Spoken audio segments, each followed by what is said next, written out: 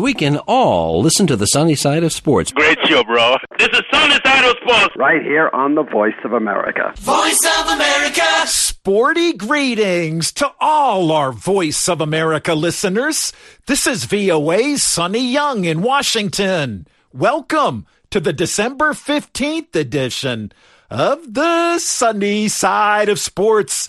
Defending champion France beat Morocco Wednesday night 2-0 and will now play Argentina in Sunday's final at the FIFA World Cup football tournament in Qatar. Theo Hernandez and substitute Kolo Muani had the goals for the French. Hernandez's goal came in the 5th minute. Morocco's manager, Walid Regragui, said after the game, and I quote, "If I have one regret, it's the start of the match. We conceded a goal very quickly, and that gave France confidence and allowed them to have good shape." Now, up until Wednesday night, Morocco had not conceded any goals to opposing players at the World Cup. The only blemish was an own goal by Moroccan defender Naif Aguerd in a group stage match against Canada. Aguerd did not play against the French because of the flu. And Morocco's team captain, defender Romain Saiss, came out after 20 minutes because of a lingering leg injury. The Moroccans still put up a valiant fight, though. In the 45th minute, Morocco's Jawad El Yamik came very close to scoring possibly the best goal at this World Cup. His bicycle kick arced toward the left post, and the Atlas Lions of Morocco continued to create scoring chances in the second half. Coach Regragui said, though, and I quote, "Unfortunately, we weren't clinical in the last third. The small details that help real champions win." Defending champion France is now one win away from becoming the first team to win back-to-back World Cup titles since Brazil in 1962. As the Moroccan players knelt in prayer after the loss to the French, football fans and analysts around the world hailed Morocco for becoming the first African and Arab team to advance to the World Cup semifinals. Iron Mike Mbonye spoke with a football analyst based in Port Harcourt, Nigeria, Lekan Ige. In France versus Morocco, we had two of the best teams at the ongoing World Cup playing against each other, and there was bound to be a winner. And shall I say, fortunately for France, they emerged victorious. The scoreline didn't truly reflect what would have been the outcome of the game if both teams had taken their chances. Congratulations to France, playing in the World Cup final for the second consecutive time. Shows the stuff they are made of. It means they've had some of the best players in the world. And Morocco too can go, into the third place match against Croatia, holding their heads high and say, look, they've broken a jinx. They've created the record for Africa. They've become the first country in Africa to qualify for the semi-finals of a World Cup. And it's really good news for Morocco. Congratulations to France. Some African football analysts believe that the Atlas Lions of Morocco have proved that in future, an African team can win the World Cup. What's your take on this? Surely, an African team can win the World Cup in the future. It's been coming. We had Cameroon qualifying for the second round, Senegal and Ghana making quarterfinals of the World Cup, and Morocco has just broken that jinx by qualifying for the semi-finals. I think one of the best things African countries can do is to ensure that they strengthen their local league, make the local leagues better, attract the best of the players from across the world. Africa needs to have better economy. With better economy, we're able to get sponsorship. We're able to attract people to come, to play for the local league in Africa. And as you strengthen the local league, you also strengthen the respective national teams. Then they're able to test their strength against the best of the teams across the world. So surely an African team can win the World Cup someday. Leko, Morocco will meet Croatia for the second time for the third place game. What are the chances of the Atlas Lions of Morocco? Some may feel there's nothing at stake in the third place match of a World Cup, but for me, there's everything at stake. There's honor, There's dignity at stake. No player wants to bow out of the World Cup without having a medal hanging on his neck. Unfortunately for Croatia, they will feel hard done. That 4 years ago, they were in the finals in Russia. They were just not too far away from the finals 4 years later. So this third place match might just be a compensation, for the efforts of Croatia in the last 8 years. For Morocco to be the first African country to qualify for the semi-finals of the World Cup, they might want to get better too by becoming the first African country to have a third place podium finish in the World Cup. So it's going to be a very crucial match, and I think it's going to be a tough one, really.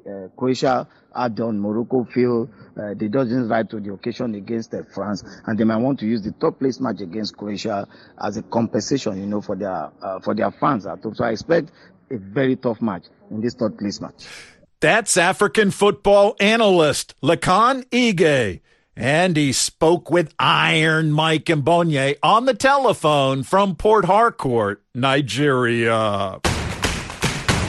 It is the biggest sports event of the year, the 2022 World Cup in Qatar. Join VOA to celebrate Africa's king sport. In-depth coverage, pre- and post-game analysis, breakout stars, Cinderella teams, coaches, players, and let's not forget the fans from the four corners of the continent and from the city of Doha.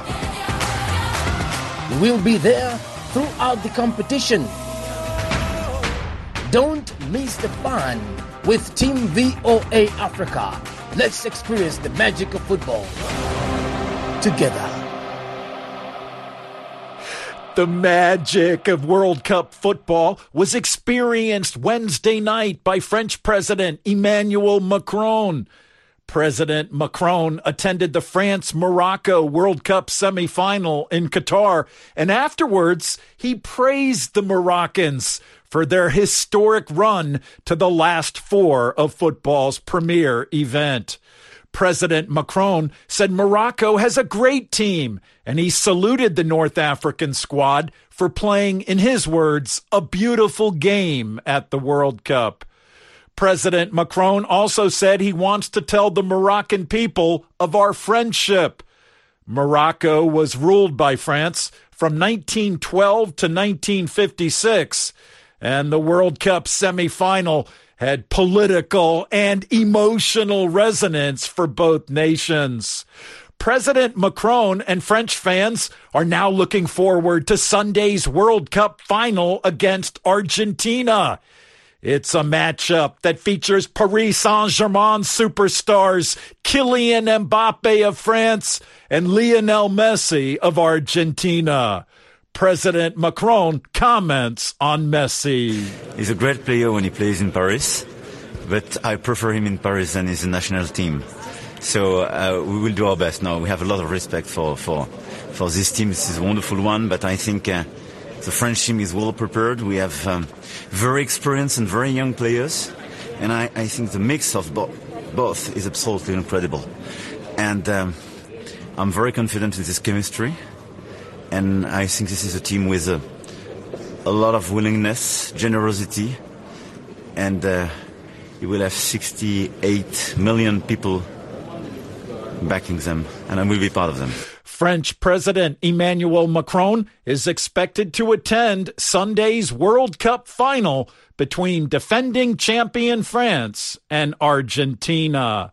Meanwhile, Argentina's superstar Lionel Messi is showing his support for Paraguayan painter Lily Cantero, who's been exhibiting her work at the World Cup in Qatar.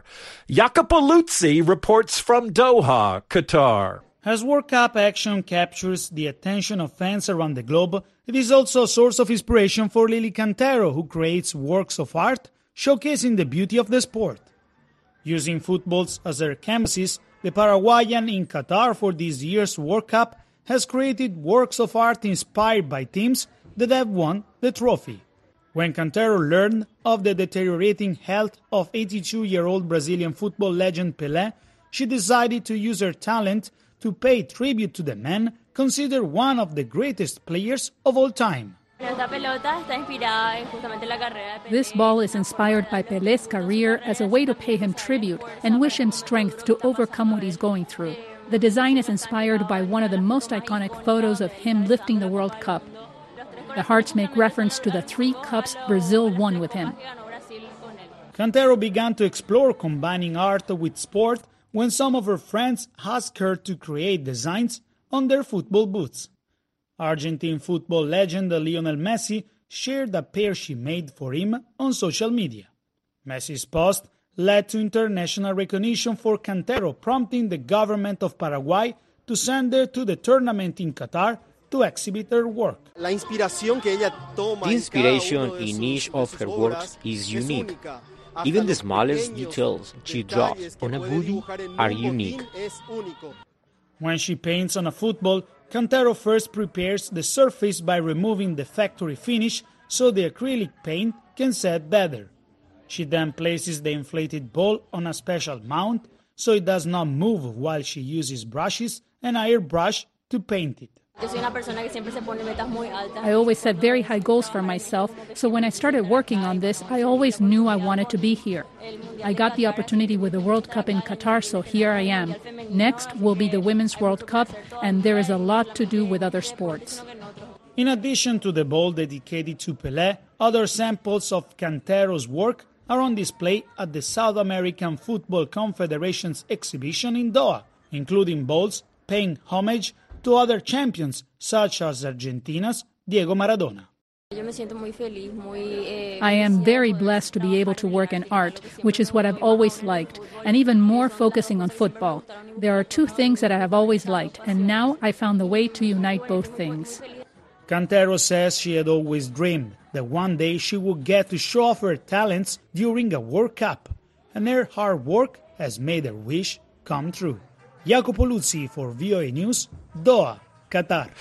Thanks, Jacopo. And let's give a sunny side of sports salute to Lily Cantero, painting the beautiful game in Qatar. It is the biggest sports event of the year, the 2022 World Cup in Qatar. Join VOA to celebrate Africa's king sport. In-depth coverage, pre- and post-game analysis, breakout stars, Cinderella teams, coaches, players, and let's not forget the fans from the 4 corners of the continent and from the city of Doha. We'll be there throughout the competition. Don't miss the fun with Team VOA Africa. Let's experience the magic of football together. This is Sunny Side of Sports.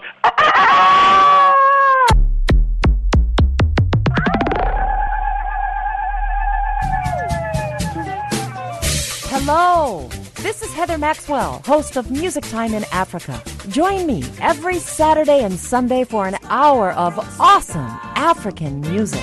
Wake up, dance this music. Like to stay on top of new music trends? Breakout artists? New releases? Maybe you just love the classic styles and artists of the past.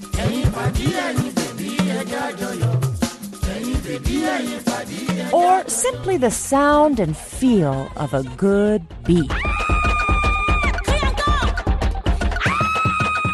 Whatever your pleasure, you can get it every week right here on Music Time in Africa. So join me on your local FM station, Saturdays and Sundays at 1500 and 2000 UTC.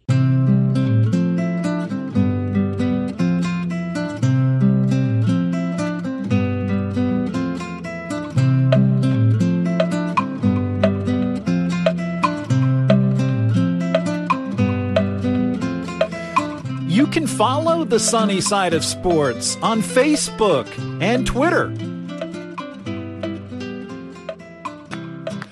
My Facebook address is facebook.com/VOA Sunny. And my Twitter handle is @VOA Sunny Sports. You can also follow the Sunny Side of Sports and other VOA programs online at voaafrica.com. There you'll find lots of African news.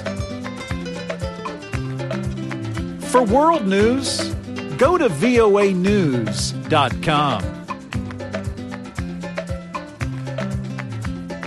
Morocco reaching the Final Four at the World Cup was the year's big highlight in African men's football. But there were other highlights, and one of them occurred on February 6th when Senegal lifted its first Nations Cup trophy in Yaoundé, Cameroon. The Lions of Teranga of Senegal, who would go on to reach the round of 16 at the FIFA World Cup, defeated the Pharaohs of Egypt in the Nations Cup final 4-2 on penalty kicks. In this sunny side of sports highlight for 2022, let's listen to Samson Omale's post-match report from Yaoundé. After 52 matches, 30 days of competition, it all came down to the finals. There's a little bit of an advantage for the men in green. Senegal gets the African Cup of Nations final underway. Looking for Mane again now. This might be an opportunity. Is there a penalty? What's Victor Gomes say? Mane brought down. A much bigger penalty now. And it is Senegal who missed the opportunity, and a wonderful save from Abu Gabal again. Quality of opposition they faced, nothing like that of Egypt. Yes, Salah. Salah with a shot, Mendy with a save. Good running, looking for the return pass. Chance in the middle for Diedro. Surely now. No. The goal, the referee Victor Gomes. 90 minutes of football up. The Cup of Nations final will continue with extra time. Mane! Senegal are African champions! Sadio Mane delivers. The Lions of Teranga rule the continent. In Dakar, Senegal, this was how the victory was celebrated the moment Mane scored the decisive penalty.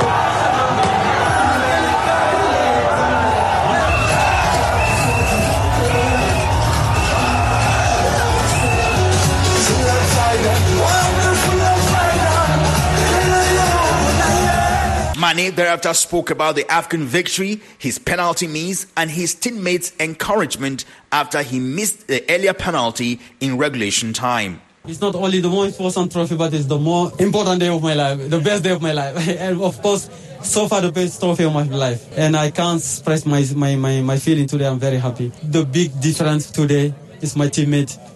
After missing the penalty, everybody come to me in the dressing room. Sadio, we don't care what happened. We lose together, we win together. We push again, and we're going to make it. And the end of when I was going to shoot the second penalty, they all come to me. We trust you, go do it. I think that makes the difference. I think that was the strength today for Senegal. So it gave me more motivation to shoot and score, and I did it for all of the people. I think this trophy is the first ever trophy of the history of Senegal. So the people cry everything about it because they've been waiting so long. But still, this trophy myself, I think I give it to Aliou Cissé. He deserves it. This man, for me, is something else. Another reaction we have on the victory of the Teranga Lions is coming from former Senegal great Kalilu Fadiga, who says the patience of the coach Aliou Cissé has yielded dividends and shows the indomitable spirit of his country. Absolutely disturbing, because it's the first time that Senegal win the African Cup, and it's good for us because it's one from the 2002, and we are so proud because we are part of it. I think we saw it a couple of times on the TV that the boys were celebrating like we used to do in 2002. So proud to be here tonight, so proud to be Senegalese, so proud to be on the top of Africa. That's the way it is. Senegalese never give up. That's former Senegalese footballer Kalilu Fadiga, who played at the 2002 World Cup in Japan and South Korea. The Lions of Teranga of Senegal made a memorable run to the quarterfinals in their World Cup debut in Asia. This year, as I mentioned earlier, the Lions of Teranga, minus their inspirational captain Sadio Mane, reached the round of 16 at the World Cup in Qatar. And thanks to Samson Omale for that spicy Nations Cup report from earlier this year in Yaoundé, Cameroon. Hi, I'm Francis Tiafo. You're listening to Sunny Side of Sports on Voice of America.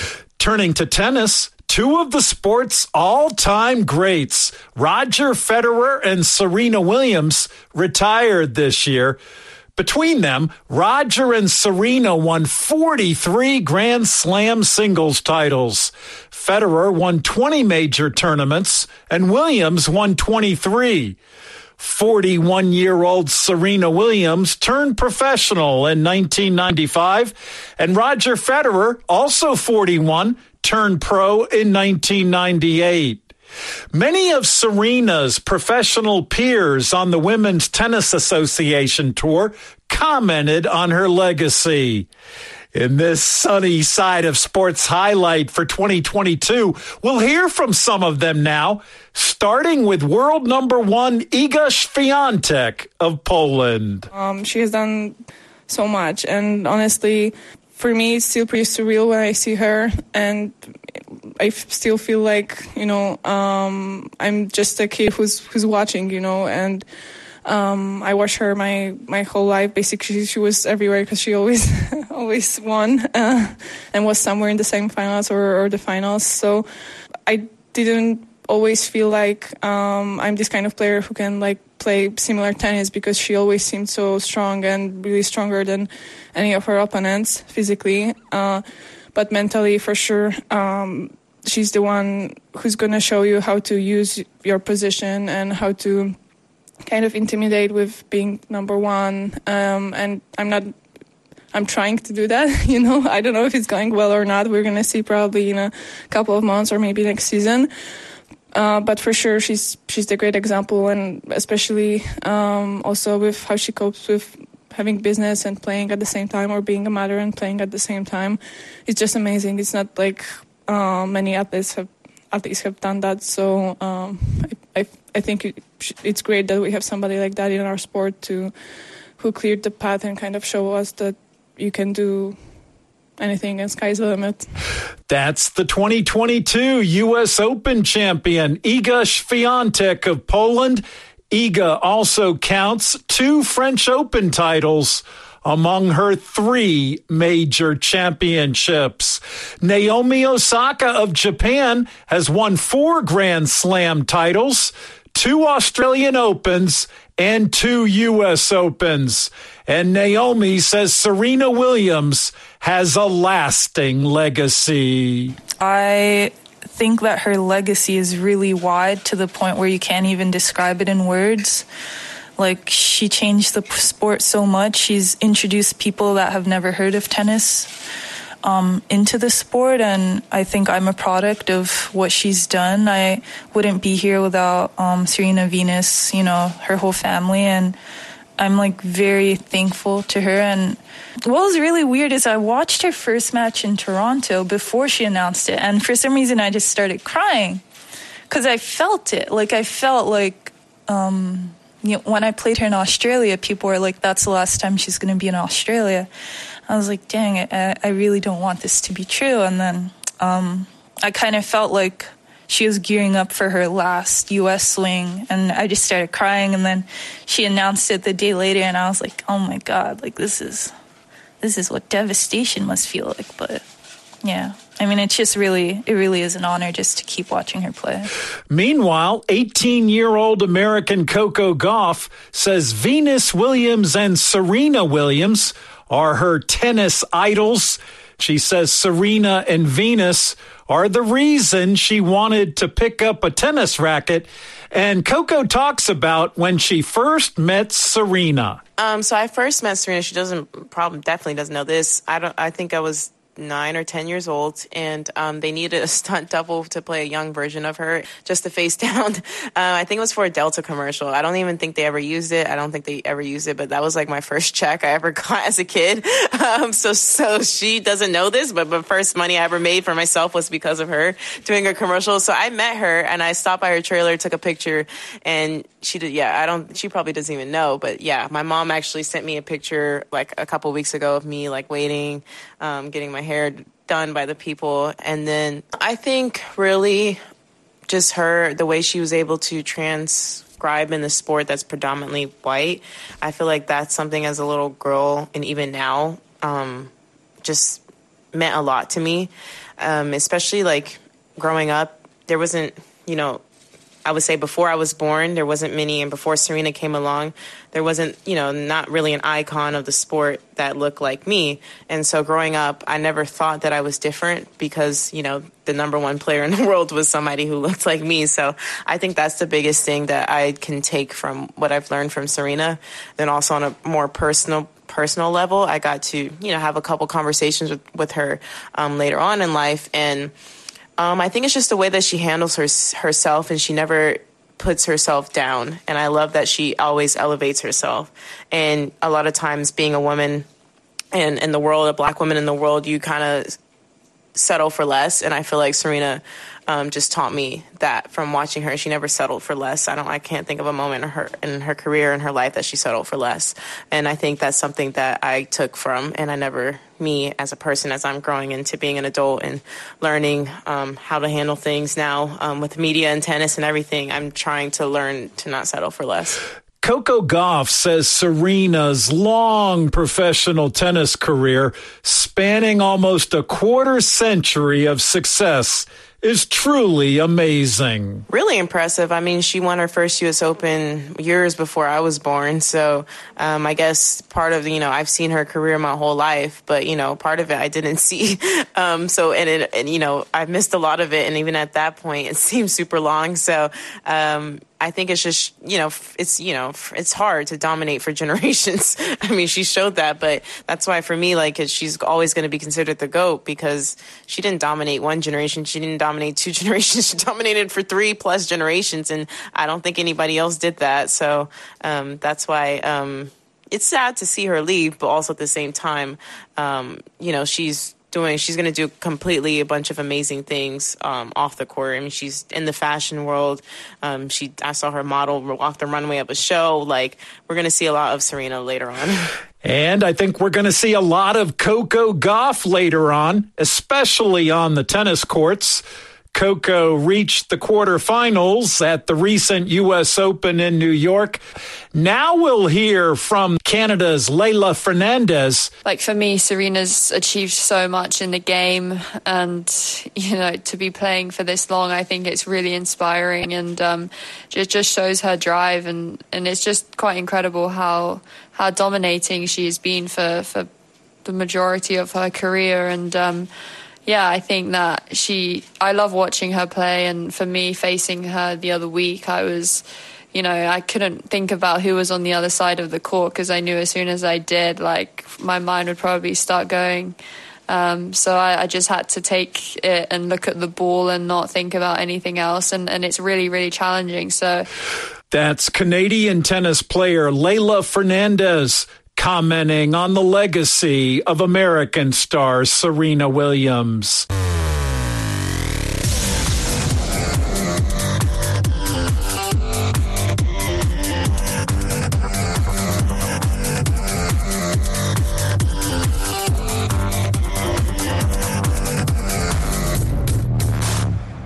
And that wraps up the December 15th edition of the show. Thank you for tuning in. I'm VOA's Sonny Young in Washington, and that's the sunny side of sports. I get it.